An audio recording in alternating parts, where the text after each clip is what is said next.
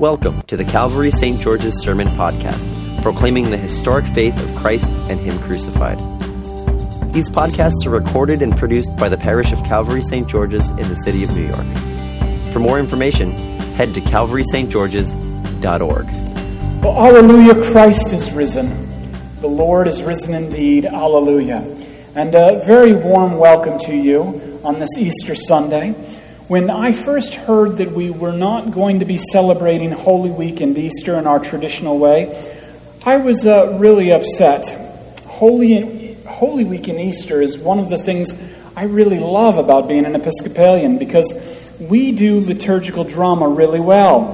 As a matter of fact, I think at Calvary St. George's we excel at it.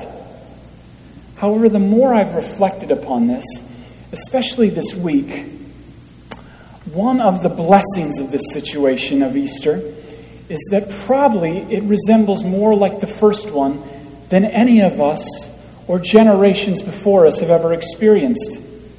This Easter, we are getting a taste of what that first Sunday must have felt like. There were no flowers on that first Sunday.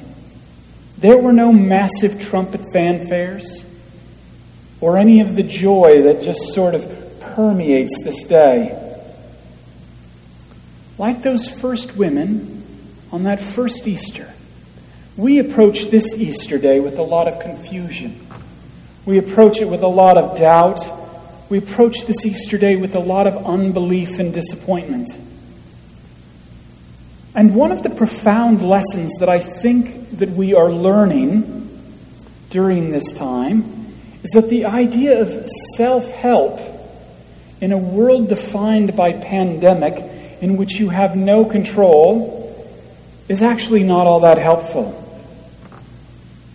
I mean, come on.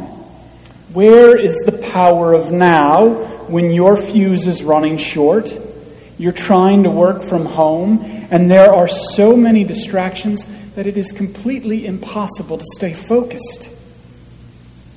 Time to align goes out the window as you begin to notice the idiosyncrasies of your spouse or your roommate. Time to align, my bank account isn't, as it begins to run low with every additional expense. You've just lost someone you love. You know someone who's really sick, or you know someone whom you love and is really sick, and you're wondering, what is my best life now all about? And you're wondering about it in a sticky apartment because the KonMari method, that was cool for about 2 days in quarantine. Now everything's just sticky and those dishes have piled up. Self-help religion, in times like this, and there are Christian versions of it as well, but self-help religion can become a real heavy burden during times like this, or whenever tragedy strikes us for that matter. Because we can't, in times like this, hold it all together. During tragedy, our lives can fall apart. And when that happens, well, guilt and shame are around the corner. There have been a lot of articles that have come out in the last several weeks about the guilt and shame that people have experienced when they have contracted the COVID-19 virus. One of the most accessible articles that I read about this was from BuzzFeed News earlier this month.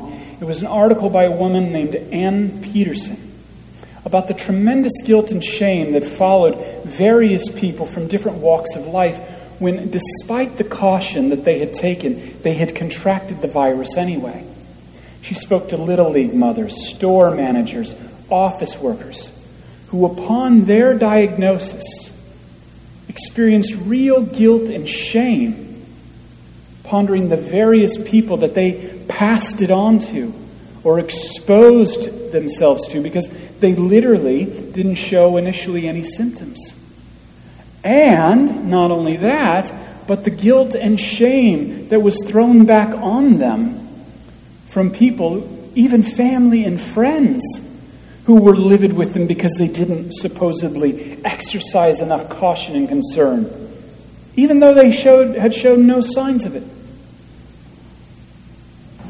In our confusion, we ask God, or in our confession, we ask God to forgive us those things known and unknown, those things done and left undone. And COVID-19 is reminding us of the ramifications of the unknown.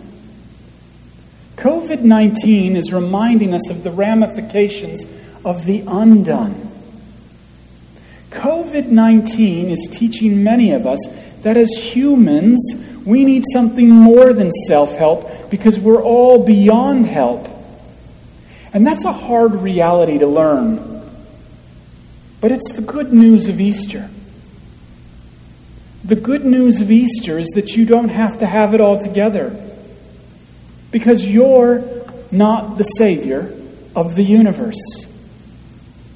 And this is my first point. Easter is not about self-help. Rather, Easter frees us from the burden of it. Easter frees us to know and trust that God is at work clearly and speaks directly to the failures in our lives. When we are beyond help, the message of Easter, check it out, to those women in the midst of their helplessness. The message of Easter from God's lips to your ears from our crucified and risen Savior is not, hey, try harder next time. It's do not be afraid. See, do not be afraid not only frees us from the fear of failure and having to be God, it frees us also from all of our speculation about God. It frees us from all those theodicy questions you may be asking. Theodicy is defined as the philosophical vindication of divine goodness and providence in view of the existence of evil. Now, theodicies, it's a relatively new concept, about 300 years old in the history of theology and philosophy, arising really out of the Enlightenment when people started seeing God in their hands and God in their control, as opposed to the other way around. The question of theodicy is a maddening question because it is to speculate about God and what He's up to. Why do bad things happen to good people?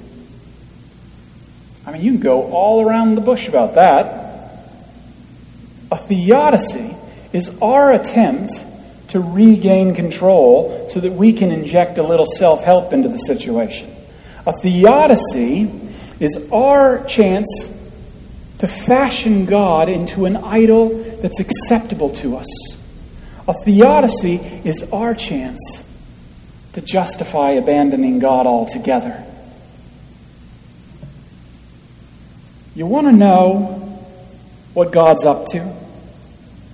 Upon the cross, God has rendered His verdict upon sin and evil. And the verdict is it must be destroyed. And it is destroyed in the death of Jesus. And in the resurrection which we celebrate today, God vindicates and proves it has been destroyed, especially the evil that may befall you. And this is my second point. Because of Easter, we as Christians no longer have to wonder or speculate what the sky fairy behind the clouds thinks about us. That only leads to more stress and doubt. The message of Easter is clear. In the death and resurrection of Jesus Christ, by faith, our attention and our trust is turned from our present circumstances. And like those women who encountered Jesus, and I love what Matthew writes, they took hold of His feet. On Easter, our attention and trust is turned to Jesus, and we cling to him as well. We cling to the one who loves us and has promised his presence in the midst of our afflictions. In that BuzzFeed article, the Little League mom makes the point that before COVID-19, she lived with incredible anxiety. In her own words, she said, "Before the positive test, I screamed at my husband for forgetting to wear gloves to pump gas. And he did do a sanitizing wipe and washed his hands, but it didn't matter. I screamed at my kids if they went out of the house without their masks on. However, a few hours after receiving my positive test, I realized that I could bring in the packages on the porch with no fear. That made me feel better, much better, better than I felt in a long time. After we're done isolating, I can go to the store and other places without the fear that I've experienced over the past few weeks. And assuming that things get much worse soon, the worst for me is over. I think that will make things easier. I can be more helpful to my neighbors, my friends, and my family." The women at the tomb couldn't help but go and share this good news. This good news that Jesus had risen from the dead, conquering death, sent them forth without fear. Because the worst is over. In that moment, they knew the big D, death, was conquered. And like those women, you also know it and you believe it. And just as God will use this Little League mom in a calmer service of her neighbor, God used these women to become the first apostolic witness of Jesus Christ. All of the legal and the cultural fears, those little D's, death itself went out the window as they went to share the same message Peter eventually preaches in our reading from Acts. Dear Christian, the good news of the gospel, the good news of Easter is this: the worst is behind us. For the big D, death has been conquered in the resurrection of Jesus. And we have nothing left but to live, to truly live, serving Jesus in the face of our neighbor. And for some of us in this parish, that has thrust us to the front lines of this fight. For others, it has called us to stay home and quarantine, loving and caring for those in our midst. This is my third point. The message of Easter enables us with courage to follow Christ under the cross and stand. And not only face, but conquer evil in our own lives and the lives of others as we carry the gospel, the good news that Jesus has died for you, that Jesus is risen for you, and that Jesus is coming again for you. Like those first women, we carry that gospel, that good news, into the lives of others. And in some instances, through our own suffering, bear impossible burdens. But this is what the gospel does. In a strange way, it enables our lives to take a cruciform sense with real joy. For you and I have been given this Easter morning a greater promise than just sanitized hands. This Easter morning, you have been given the promise of redemption, the promise of a clean heart washed in the blood of Jesus. And this gives you hope. This gives you joy. This gives you peace and assurance that as you move through this life, come what may,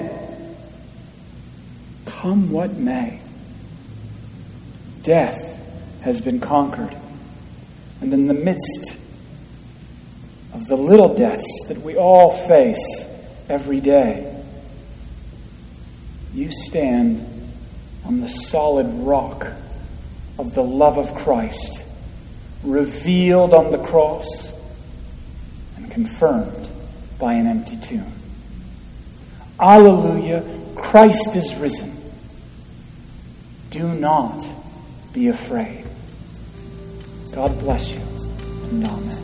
Thank you for listening to our sermon podcast, produced and recorded at the parish of Calvary St. George's in the city of New York.